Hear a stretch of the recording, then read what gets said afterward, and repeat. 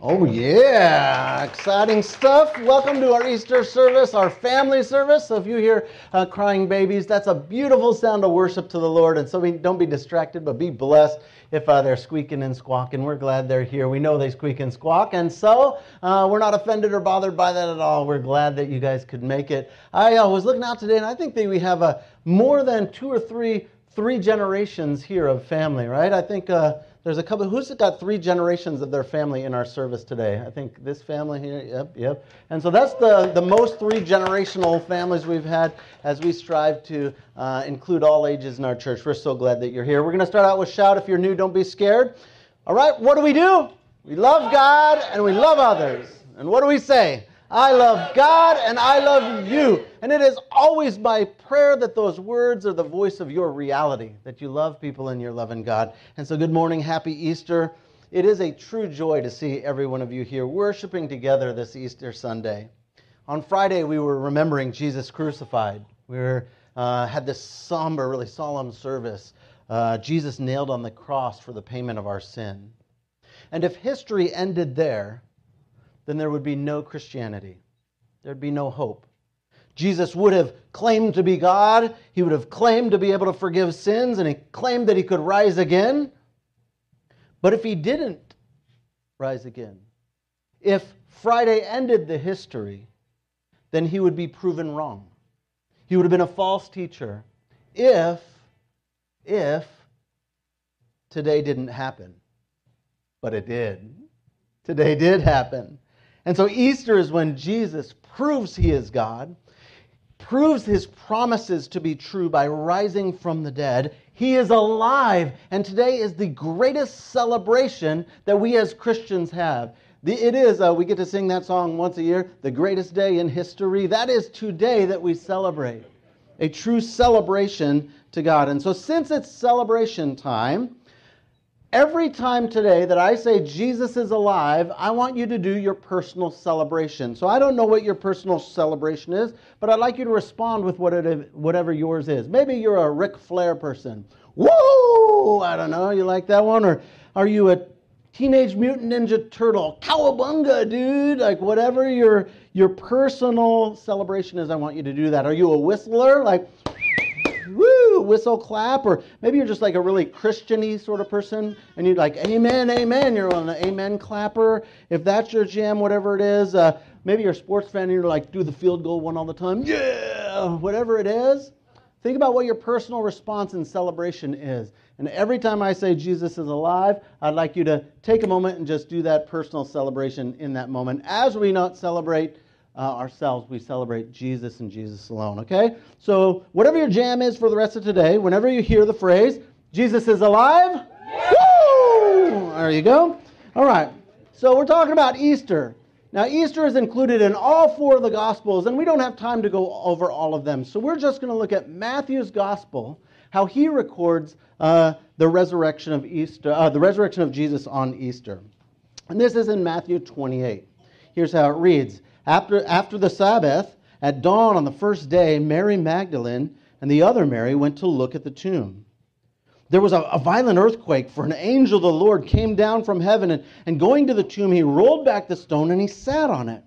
And his appearance was like lightning, and his clothes were white as snow. And the guards were so afraid of him that they shook and they became like dead men. The angel says to the women, "Don't be afraid, for I know that you're looking for Jesus, who was crucified. But he is not here. He is risen, just as he said. Come, see the place where he lay. Then go quickly and tell his disciples that he has risen from the dead and is going ahead of you into Galilee. There you will see him. Now I've told you." So the women, they hurry away from the tomb, and they're afraid yet filled with joy, like both at the same time. And they ran to tell the disciples, and suddenly, as they're running, Jesus meets them, and he says, "Greetings," he said. And they come, they're like, mind is blown. They come to him, and they grab his feet, they clasp his feet, and they worship him right there. And Jesus says, "Don't be afraid. Go and tell my brothers to go to Galilee. There they're going to see me." Jesus is alive. Amen. He's raised. Death loses. That's like, take that, death. Ha! Right? Jesus is alive. This is great news. Woo! The sorrow, the worry, the confusion of Friday's crucifixion is changed to joy and unadulterated celebration because Jesus is alive. Amen. He shows himself to these amazing women who have been supporting him financially and spiritually and emotionally throughout his 3-year ministry. He shows himself first to them. But later on, he shows himself to some of his male followers. They always come second. I think that's how God kind of works, right? And it wasn't just a few seconds of a sighting of Jesus. It wasn't just one appearing of Jesus in that one moment and then he would never appear again. Dr. Luke, in his book titled Acts, he writes this about the time frame in which Jesus was appearing to people. He says in Acts chapter 1, "In my former book, Theophilus, I wrote about all that Jesus began to do and teach until the day he was taken up to heaven, after giving instruction through the Holy Spirit to the apostles he had chosen. After his suffering, he presented himself to them, and then he gave them many convincing proofs that he was alive. Things like eating, touch me, look at me, listen to me. He appeared to them over a period of 40 days, and he spoke about the kingdom of God." So Jesus is literally alive. Amen? He's walking around for 40 days, proving that he was alive, showing himself. He would tell them, touch me, look, I'm not. At first they were like, it's a ghost, it's a spirit. And he's like, no, I'm not, touch me, feel me. And then they had fish, and he's like, look, I'm eating. And they're all watching him, and it didn't fall down to the ground. He was fall to the ground. He was eating fish. He was showing and demonstrating that he was alive, clearly that he was not a mirage, a ghost, or something momentary like that. He appeared not just for one unverifiable or unsubstantiated singular glimpse. It wasn't a sighting of a chupacabra or a Bigfoot or something like that.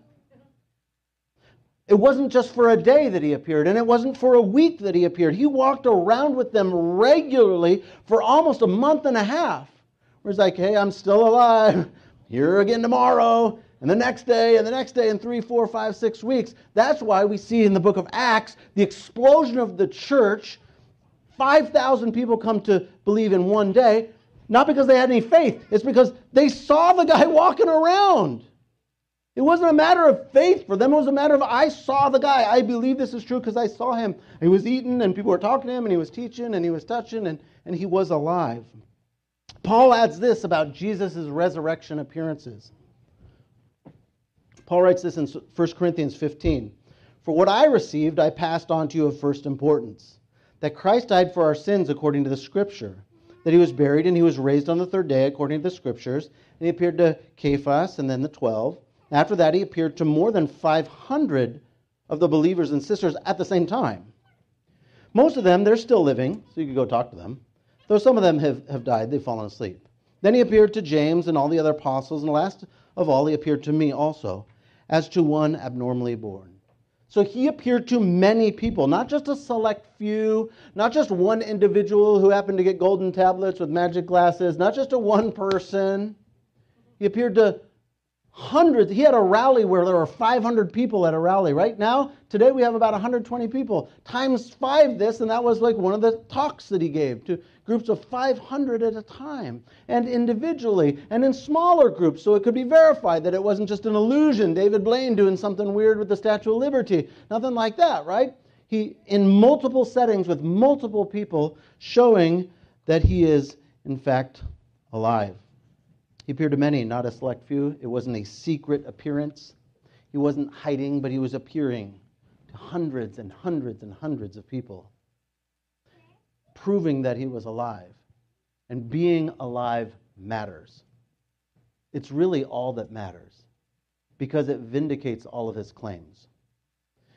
Look, if someone wants to claim to be God, anyone else on this planet wants to claim to be God, they want to be able to claim to forgive sins, then I would have them die, be verified as dead, and then resurrect themselves to life, and then I would possibly listen to them. But until they do that, until they're willing to get killed, be dead, and then resurrect themselves, they're nothing compared to Jesus, because he claimed, hey, I'm going to die, hey, I'm going to raise again, and then it actually happened historically. Christianity rises and falls on the historical fact that Jesus is alive. Amen. So Apostle Paul says it clearly that if the resurrection is false, so is Christianity. Apostle Paul says this in Corinthians 15. He says, "And if Christ has not been raised, our preaching is useless, and so is your faith." That's how important Easter is. How important that Jesus being raised is. It is everything. So thankfully, what? Jesus is alive. Amen. We're getting there to the end here. Here's the key for each of us today. For each of us, as we consider the resurrection, as we consider Easter, it comes from Romans 6. It says, "Now if we died with Christ, then we believe that we will also live with him. For we know that since Christ was raised from the dead, he can't die again. Death no longer has mastery over him. The death he died to sin once for all people. But the life he lives to God." And get this last sentence. "In the same way, you all should count yourselves dead to sin, but alive to God in Christ Jesus." Last week we talked about the idea that in Jesus we can have eternal life. And Jesus' resurrection is the final proof or validation of that teaching. He says, "I'll show you what coming to life looks like. I'll show you that death does not master you. That way, you too can have a hope in something bigger than you. That way, you don't ever have to worry about death on this planet, because I have conquered death for myself." And Jesus says, "I have conquered death so that you too may conquer death in him." So God loves everyone so much that he's going to provide a way for every one of us to get into heaven. Even if you don't deserve it, even if you're not perfect, and precisely because you cannot make it there on your own, God provides the way through Jesus. In Christ Jesus, we follow in his footsteps, and we die to sin so that we are raised alive to God. Through Jesus, we have a hope that when we die, all is not lost. We have a hope of an eternal life with God. So we celebrate that Jesus is alive. Amen. Amen. But we also thankfully celebrate, because we're a little bit selfish, that we too get to be alive also. I'm glad Jesus is alive, but I'm a little selfish. Oh, woo! Oh, someone snuck that one in there. Nice. I'm glad that he is alive. Amen. I'm glad he's alive. And I'm selfishly glad that I get to be alive too. That even if death overtakes me, or not if death overtakes me, when death overtakes me, that I have hope. That I will not stay dead, but I will be alive with God forever. So Easter is a celebration of life over death. Easter is a celebration of Jesus over the grave and of heaven over hell. What an incredible day. If you're not a believer, then I invite you to investigate. I want to invite you to consider the historical truth of Easter, because Jesus died and rose again for you, and he loves you even before you love him, and even before you believe in him. He already is loving you. And I want to invite you to just look into the claim whether Easter is historically true or not, whether Jesus did in fact raise from the grave or not. But as a believer, today we get to celebrate. We get to smile. We get to bask in the light of his love. We get to glory in his triumph because Jesus is alive. Amen. Amen. There are a couple of folks here who absolutely believe this is true, and they've decided to take a huge step in their faith journey, and they're going to publicly proclaim their belief in Jesus by getting baptized this morning. And so there's 3 adult candidates we have. Ajay, Kellen, and Jacob. Could you guys come up here right now? Come on up here.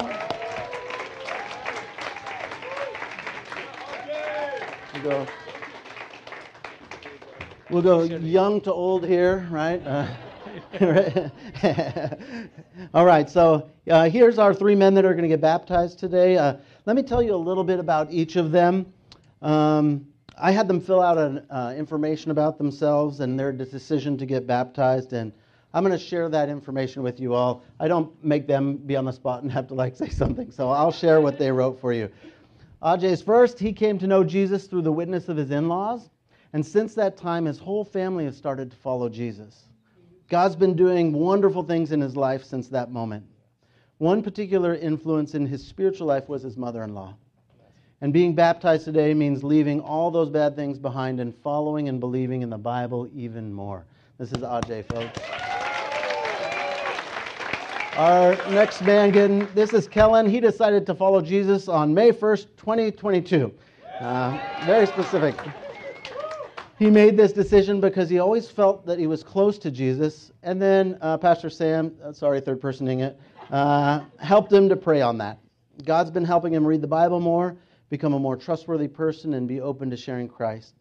He had some great influencers in his life, his parents, his friends, and the pastors that he's had around him.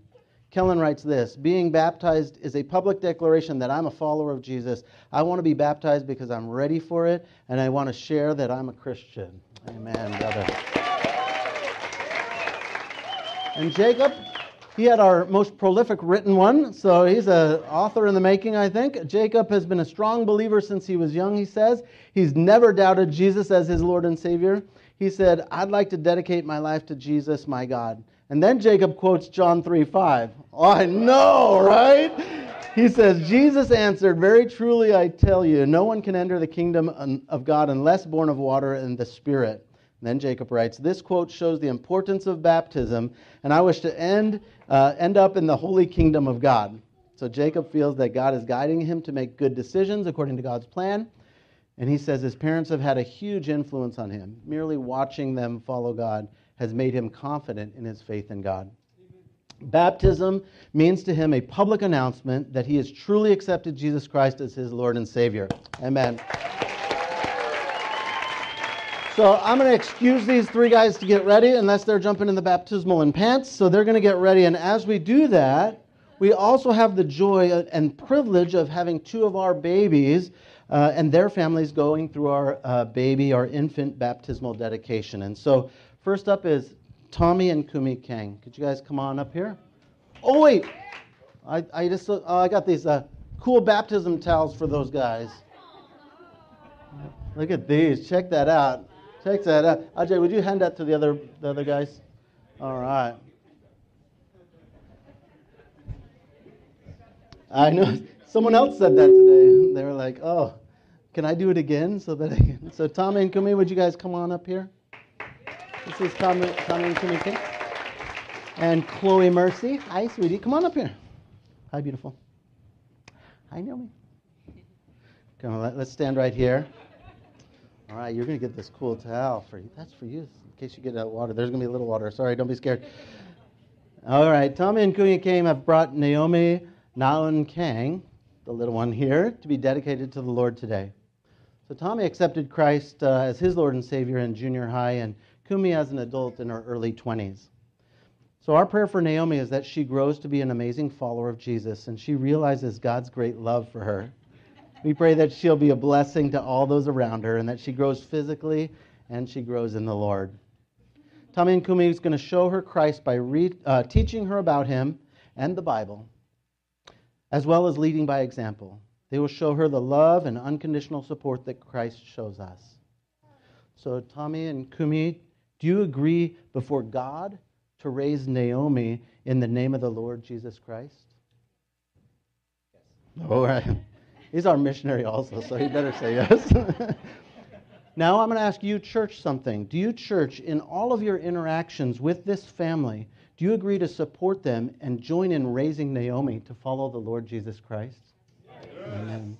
Okay, so I, Samuel, as a minister of the gospel, do dedicate with water this child to the Lord Jesus Christ. May God's blessings shine upon her all the days of her life. A little bit of water ready? In the name of the Father, and the Son, and the Holy Spirit. Amen. Amen. Good job. Good job, Naomi. Good job. Thanks for being up here. All right, you guys can jump on down. We'll see you in a minute. Woo. Our next family is Jason and Esther Park. I know they're here. This is our Kid Venture Children's pastor, so he's required to be here. So we know that they came this Sunday. Thank goodness they were not feeling well earlier in this week, and they look bright and happy and beautiful. All right, Jason and Esther Park have brought Joel Honey Park to be dedicated to the Lord today. Jason and Esther Both accepted Christ at a young age. And since then, there have been many triumphs and struggles, and they're continually stretched and molded into Christ's image as he guides them through the path he has called their family. They hope that Joelle will experience God's never-failing, never-ending, and unconditional love. They pray that she will someday help other people come to know God and experience his love as well. Their main prayer request for her is that she would continue to follow God and know that she is loved by him despite any changing circumstances and struggles in her future life. They intend to intentionally raise her to follow Christ by showing her Christ's love, by surrounding her with people who love God and love others, and pray for her throughout her life as God uses her for something great. So do you, Jason and Esther, agree before God to raise Joelle in the name of the Lord Jesus Christ? Yes. You do? Amen. That's 6 times agreed. Now you, church, do you, church, agree in all your interactions with this family? Do you agree to support them and join in raising Joelle to follow the Lord Jesus Christ? Amen. So I, Samuel Tomsick, as a minister of the gospel, do dedicate with water this child to the Lord Jesus Christ. May God's blessings shine upon her all the days of her life. In the name of the Father, and the Son, and the Holy Spirit. Amen. Amen. Oh, wait, let me... And you get this nut. Oh, there you go. Boop, boop. Gotcha. There you go. There's your towel. All right. Now, our service is almost done, but it's not quite done. Those adults they have now transitioned into water wear, and we are going to step right through this door and finish our service outside. So service is not done. You can't go home, and you can't get a taco yet. So we're going to step right outside this door, gather around the baptismal that's right outside this door. So let's go ahead and go on that way.